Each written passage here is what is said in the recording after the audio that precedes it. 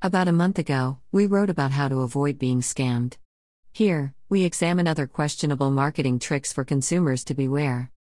Smart consumers should be wary of questionable marketing tricks.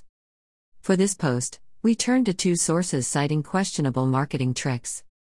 Visual Capitalist, 29 Psychological Tricks to Make You Buy More. Outbound.net, 22 Marketing Tricks and Ploys Most Customers Don't Probably Know That They Are Falling For. Psychological Tricks to Make You Buy More. As Carmen Ang reports for Visual Capitalist. Ever suffered from buyer's remorse? You're not alone. According to a recent survey, only 5% of people say they never felt guilty about buying something. At some point in our lives, that means the majority of us regretted a purchase. But consumers aren't necessarily only to blame for impulse buys. After all, we constantly get bombarded with advertisements, as well as marketing tactics specifically tailored to try and get us to spend more money.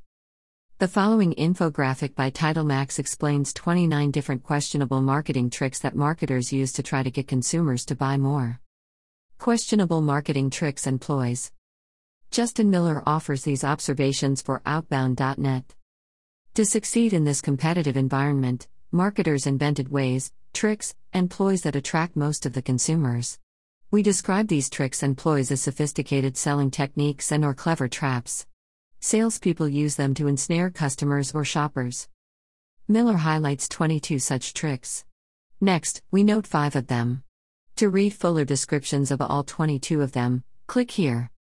1. By creating a sense of scarcity, whether online or in stores, we will meet claims such as "hurry up while the stock lasts." Such lines create a sense of scarcity that invokes fear of missing out, even with plenty of products available. 2. By creating a sense of urgency, just like scarcity, creating a sense of urgency represents another common ploy. It works because it invokes the fear of missing out, FOMO, on a certain product within a limited time. Thus, you might see this offer expires in a week's time, or 10 minutes to claim this offer. 3. Through the cunning layout of products, with this practice, hyper-advertised popular trademarks occupy middle shelves. The top shelves are reserved for less popular brands. Bottom shelves typically contain virtually unknown brands. Sometimes, bottom shelves include children's products like toys. 4. Buying one and getting one free trick, BOGO. During buy one and get one free promotions, the product purchased usually offers an inflated price. And the price of the first product is worth the price of the two if sold separately at their normal price. 5.